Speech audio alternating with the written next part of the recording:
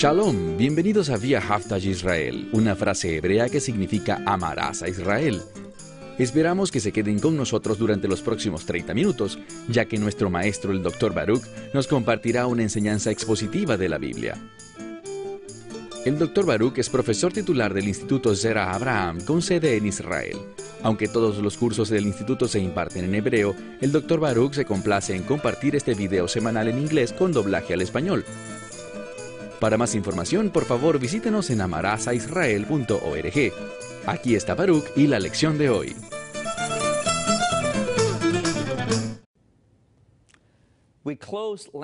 La semana pasada cerramos con una pregunta muy simple, pero muy significativa. Y esta fue, ¿tienes tú el testimonio del Mesías? Ahora, probablemente la mayoría de los creyentes dirán, sí, lo tengo. Bueno, no soy perfecto, no vivo todo el tiempo de la manera que debería, pero Él está en mí, y así es. Pero ¿no quieres vivir una vida que le complace plenamente a Él?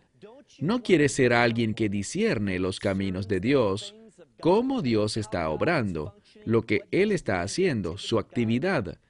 ¿Alguien que esté listo y dispuesto para participar en su plan? Porque cuando te haces partícipe de las cosas de Dios, experimentarás intimidad con Él. Y déjame decirte, no hay nada mejor en este mundo que la intimidad de nuestro Señor y Salvador. No hay gozo más grande que experimentar eso. Bien, una vez más, tomen sus Biblias. Estamos en medio de nuestro estudio del libro de Apocalipsis. Empezamos el capítulo 19 la semana pasada y vamos a continuar. Como compartimos antes, hemos hablado sobre el testimonio de Yeshua en nosotros, que nuestras vidas lo reflejen a Él. Y la pregunta ¿es esto una realidad en tu vida? Bueno, al final del verso 10, encontramos la ayuda, la verdad, la realidad que hará posible eso en tu vida. Entonces vean conmigo una vez más, se habla aquí sobre la gente que tiene el testimonio de Yeshua. ¿Qué hacemos? Lo adoramos. ¿Quieres adorarle? ¿Quieres adorar a Dios y serle fiel? Dice, porque el testimonio de Yeshua, y aquí está la respuesta, si quieres tener el testimonio de Yeshua, nota lo que eso significa. Dice, el testimonio de Yeshua es el espíritu de la profecía. Ahora, esa verdad es una que ha sido más que ignorada por la mayoría de los creyentes en la actualidad.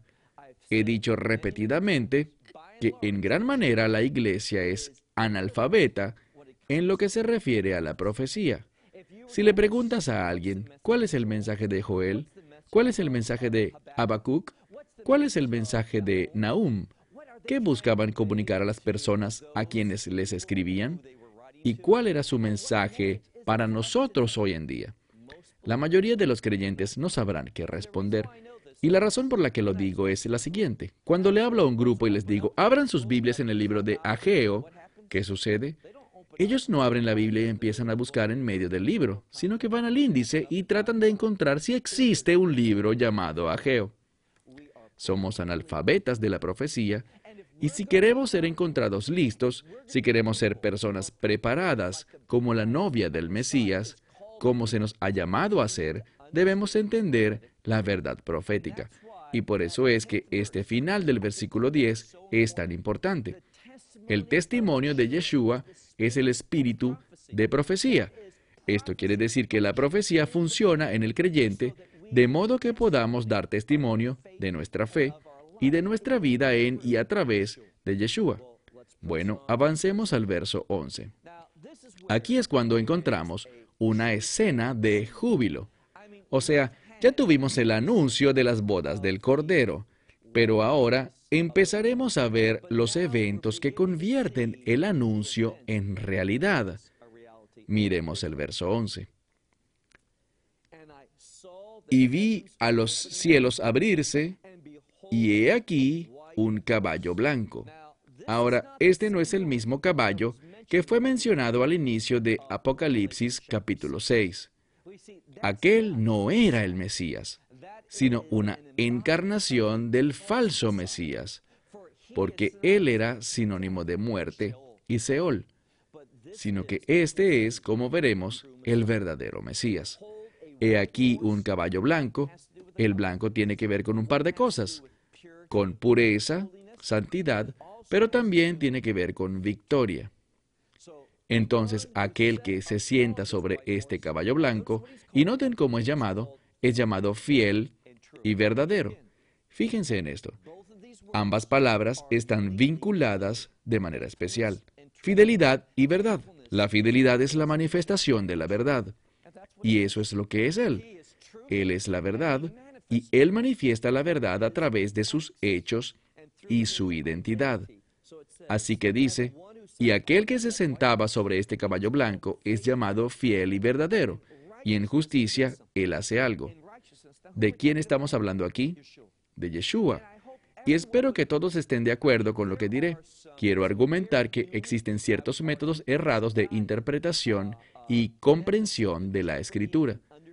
Ayer me encontraba en Estados Unidos, manejando y escuchando la radio como lo hago regularmente, y oía a un hombre llamado John Vernon McGee, grabado hace unos 25 años atrás.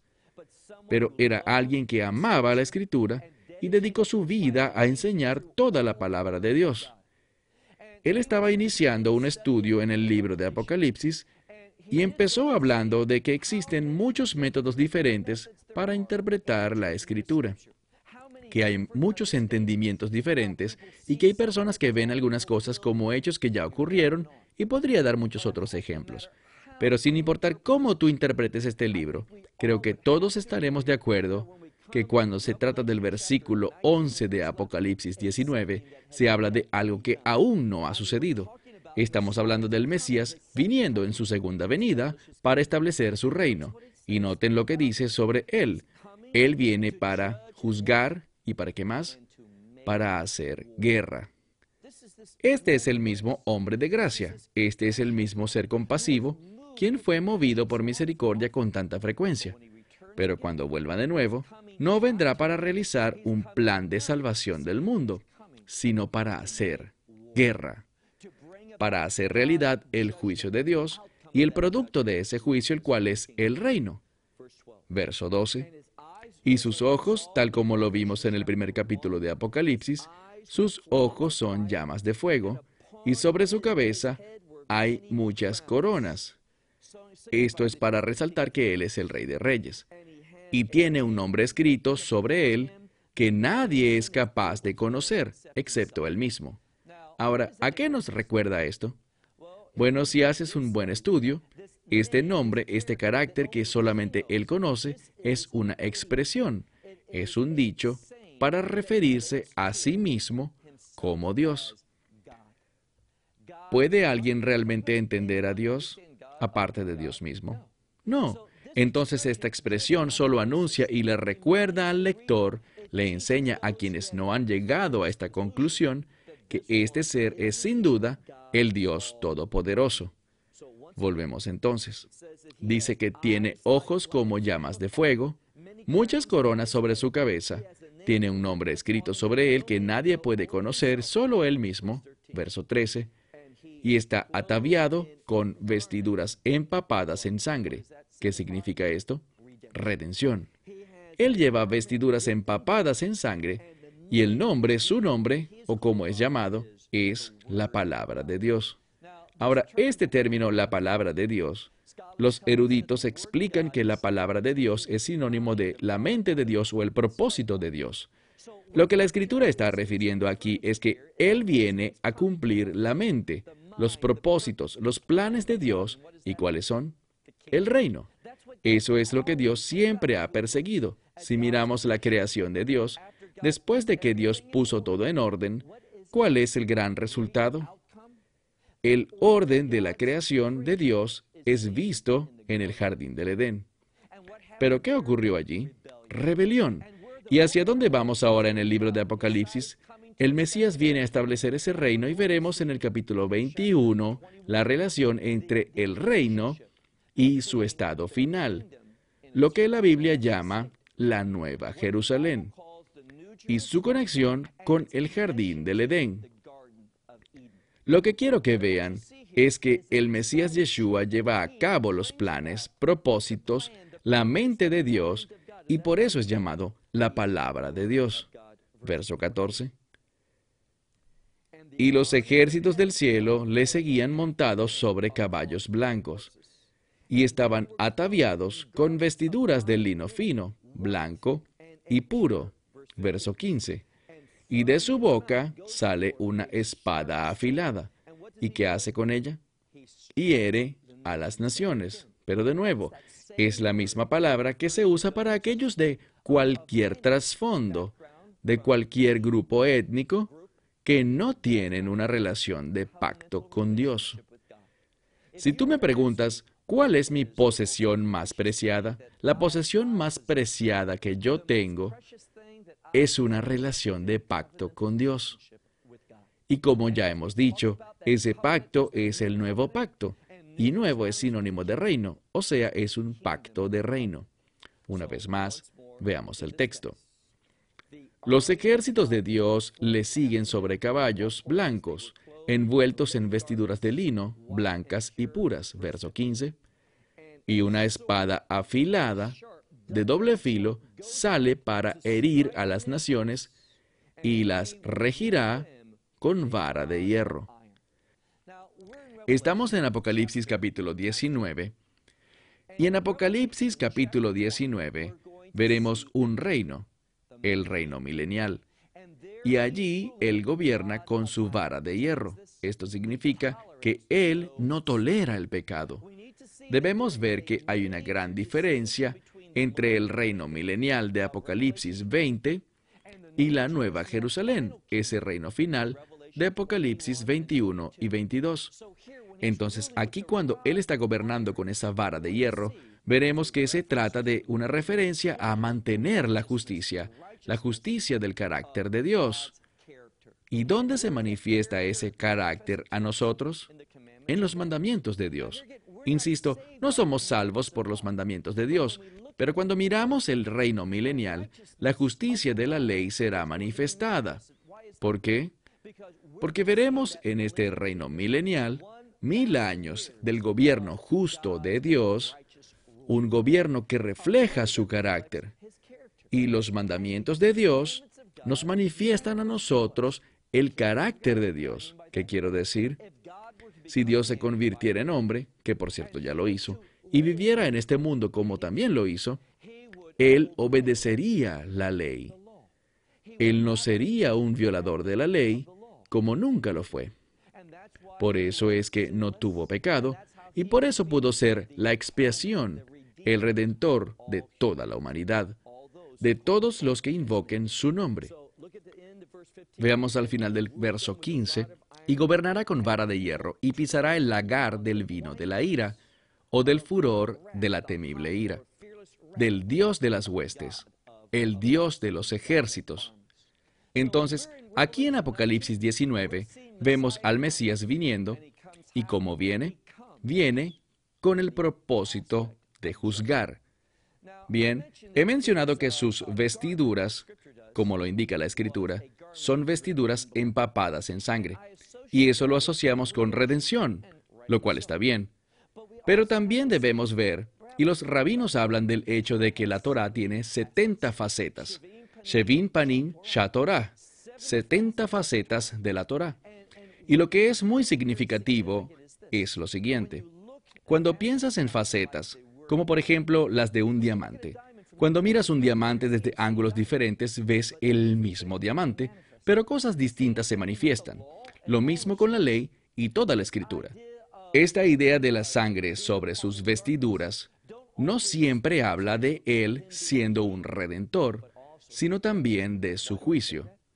Lo digo porque si miras el libro de Isaías, en el capítulo 63, nos habla de algo que es una clara referencia, sin discusión alguna entre los eruditos tanto judíos como cristianos, una clara referencia al Mesías, que sale de Bosra, donde juzga al monte Seir o Edom.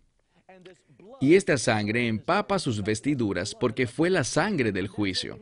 Y de eso tenemos una referencia aquí. Mira de nuevo el verso 15. Y pisará el lagar del vino, del furor de la ira, del Dios de las huestes celestiales, los ejércitos. y sobre sus vestiduras, sobre su muslo. Y de nuevo, tenemos que entender la cultura. El muslo era el lugar que, así como hoy nos damos la mano, estrechamos nuestras manos para cerrar un acuerdo, en tiempos bíblicos se tomaban el muslo. Entonces, cuando dice aquí que sobre sus vestiduras y sobre su muslo, esto es muestra de fidelidad, es muestra de algo que es verídico. ¿Y qué más dice? Está escrito un nombre, y ese nombre es el Rey de Reyes y Señor de Señores, una referencia de gobierno, un llamado a recibirle y recibir su autoridad. De eso se trata la fe, someternos a la autoridad de Dios. Avancemos al verso 17. Y vi un ángel de pie sobre el sol. Ahora, pararse en el sol es algo imposible, desde una perspectiva natural. Y la razón por la que esto se dice acá es para señalarnos que el reino de Dios es algo increíble. No es natural, es sobrenatural. Versículo 17. Miré y vi un ángel de pie en el sol, y clamó a gran voz, diciéndole a todas las aves que tuvieran alas, que vuelan en lo más alto del cielo. Y este ángel dijo: vengan y reúnanse para el banquete del gran Dios, o el gran banquete de Dios, depende de cómo lo quieras traducir. Entonces, aves, ¿qué nos trae a la memoria esto? Recordemos la batalla entre David y Goliat. ¿Qué dijo David? David dijo: las aves no comerán mi carne, sino que comerán tu carne, Goliat. Es una imagen de vergüenza. Aves que vienen y comen cadáveres muestran algo repulsivo, algo que hiede, algo realmente vergonzoso. Y así será el final de este mundo para aquellos quienes no formen parte del reino de Dios. Entonces, una vez más, vemos una referencia del Mesías viniendo, no solo como el novio de su iglesia, en esta intimidad tan hermosa. Para que eso se haga realidad, lo que se enfatiza aquí es el juicio, esta guerra. Él viene para hacer guerra y ahora se muestra victorioso, y las aves vienen a comerse los cadáveres de aquellos que no conocieron la redención. Una vez más, verso 17, y miré, y un ángel estaba de pie en el sol. Un erudito afirma que el sol tiene que ver con iluminación. Crean esto está confirmado. Dios hace brillar su luz sobre esto para que lo veamos correctamente. Él clamó a gran voz y le dijo a toda ave con alas que vuela en medio del cielo: vengan y reúnanse para el banquete del gran Dios. Versículo 18. Para que coman la carne de los reyes, la carne de los capitanes, la carne de los poderosos, y la carne de caballos y de aquellos que se sientan sobre ellos, y la carne de todo hombre, tanto libre como esclavo, tanto pequeños como grandes. ¿Qué se nos dice aquí? Dios no hace acepción de personas. No importa quién seas, si eres grande o no tan grande, si eres rico o pobre, no hay diferencia. La única manera en la que uno puede escapar de este juicio es a través de la fe, a través de aceptar, recibir el Evangelio, creer en el Mesías Yeshua, el Rey de Reyes y Señor de Señores, hacerlo a Él Señor de tu vida. Entonces encontramos en este pasaje de la Escritura, versículo 19, miré, y la bestia y los reyes de la tierra y sus ejércitos estaban todos reunidos para hacer guerra contra el que iba montado en el caballo y contra su ejército. Bien, ¿qué descubrimos?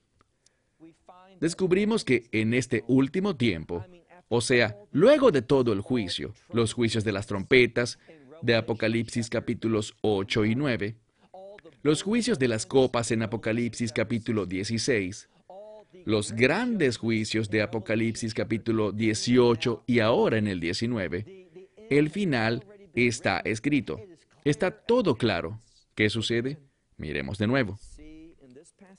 Vemos en este pasaje que esta bestia, este imperio, los reyes de la tierra, todos sus ejércitos se reúnen con el fin de hacer la guerra contra este que cabalga sobre el caballo blanco y sus ejércitos. Ellos son eternamente rebeldes, no pueden ser movidos a su misión, y por eso recibirán este juicio eterno. Verso 20. Y la bestia fue capturada, y con ella el falso profeta que hacía señales en su presencia, con las cuales engañaba a los que habían recibido la marca de la bestia y a los que adoraban su imagen. Ambos fueron arrojados vivos, y esta expresión "fueron arrojados vivos" no significa que estaban vivos cuando fueron lanzados y que murieron inmediatamente después. El contexto de la gramática aquí significa que fueron arrojados vivos y siguieron vivos en lo que es conocido como un tormento. Fueron arrojados vivos, ambos dos, dentro de este lago que arde con fuego y azufre. Y los demás, todos los que hicieron parte con ellos, fueron muertos con la espada que sale de la boca del que montaba el caballo. Ahora, es muy significativo que esta espada saliera de su boca. Recuerden en la Escritura que el Mesías hablando dijo: "No piensen que he venido a traer paz". Y esta palabra paz significa ausencia de violencia. A eso no fue a lo que vino. Él no trajo ni vino a traer el Shangri-La en el sentido de que todo sería lindo y bello, sin violencia, donde cada quien hace lo que quiere y no existe el conflicto. A eso no fue lo que vino. De hecho, dice: "He venido a traer guerra". Y dice en otra parte: "He venido a traer espada". ¿Qué hace una espada? Una espada divide. Separa las cosas en dos grupos. Y es lo que vemos aquí. Recuerden esa enseñanza sobre separar las ovejas de las cabras. El mismo principio aplica acá. Lo que descubrimos en la Escritura es que aquel que viene, viene a destruirlos. Si miramos la Escritura, dice que Él viene a traer no la paz, sino la espada. ¿Y saben cuál es la espada? Es el Evangelio. El Evangelio puede dar vida o puede ser la fuente del juicio. Cuando alguien rechaza la gracia de Dios, y de eso es que se trata el Evangelio, si tú rechazas la gracia de Dios, lo que estarías haciendo es invitar a esa espada a que traiga la muerte eterna para que venga, golpee y penetre en ti. Y por eso es que esta espada, este instrumento de muerte, está saliendo de la boca del Mesías. Él da palabras de vida, pero si rechazas esta vida, recibirás la muerte eterna. Una vez más, verso 21. Y todos los que quedaron fueron muertos con la espada que sale de la boca del que montaba el caballo, y todas las aves se saciaron o fueron llenas con sus carnes. ¿Por qué el término carne aparece aquí? Muy sencillo. Carne es sinónimo de pecado. Y en este contexto, la carne es sinónimo de la naturaleza carnal. Permítanme concluir este capítulo 19 recordando algo que aprendimos anteriormente. Y estoy hablando de la circuncisión. ¿Qué aprendimos sobre la circuncisión? La circuncisión es la muerte de la carne, y tu carne morirá. Si eres sabio, experimentarás la muerte de la carne por medio de la circuncisión. ¿Cuándo se hace la circuncisión? Al octavo día. Es una muerte que produce 8, un nuevo comienzo. 8, redención. 8, el reino. Experimentarás la muerte de la naturaleza carnal. Pero si no entiendes esto y no lo experimentas ni le prestas atención, serás como Moisés, quien falló al circuncidar a su hijo en el contexto de la redención. ¿Y qué ocurrió? La muerte lo visitó. Lo mismo con el Evangelio. El Evangelio es como esa espada de la circuncisión. ¿Por qué? Ella corta, divide.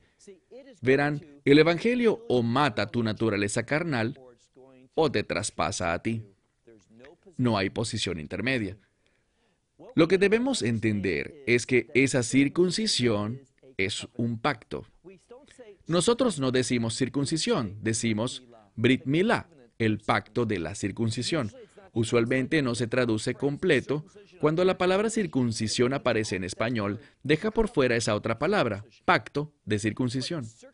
Pero la circuncisión es un pacto, es un acuerdo con Dios, manifiesta la muerte de la carne, y lo que el Evangelio hace es que circuncida no nuestro cuerpo físico, sino que circuncida nuestro corazón. Nos da un nuevo corazón. ¿Un corazón con qué? Un corazón que carece de esa inclinación pecaminosa. Produce muerte a nuestro corazón para permitirnos recibir un nuevo corazón, un corazón que no es de piedra, sino que es un corazón de carne. Pero en este caso, la palabra carne se utiliza con el concepto de vida, un corazón que puede sentir, que es sensible a las cosas de Dios. Déjame cerrar simplemente preguntándote, ¿has experimentado la circuncisión de tu corazón? Porque esa espada que sale de la boca del Mesías hará una de dos cosas. O será usada para matar esa inclinación maligna, esa naturaleza carnal que gobierna el corazón de las personas no redimidas, o, si no es así, esa espada será usada para producir muerte eterna, como lo vimos al final de Apocalipsis 19. Bueno, este capítulo de Apocalipsis termina con un banquete para estas aves impuras. Pero Apocalipsis 20 comienza, y noten el contraste, bien sea un banquete de carne muerta o un banquete de bodas, lo que es sinónimo del reino, del cual hablaremos cuando hablemos de Apocalipsis capítulo 20 la semana que viene. Se terminó mi tiempo. Hasta la próxima semana, cuando estudiaremos el reino milenial. Esperamos que te hayas beneficiado del mensaje de hoy y lo compartas con otros. Por favor, haz planes para unirte a nosotros cada semana en este momento y en este canal para otra transmisión de amarazaisrael.org. Nuevamente, para obtener más información sobre nosotros, visita nuestra web amarazaisrael.org, donde encontrarás muchas otras conferencias de Baruch en formato de video. Hasta la próxima semana. Que el Señor te bendiga en Yeshua HaMashiach, Jesús el Mesías, mientras caminas con Él. Shalom desde Israel.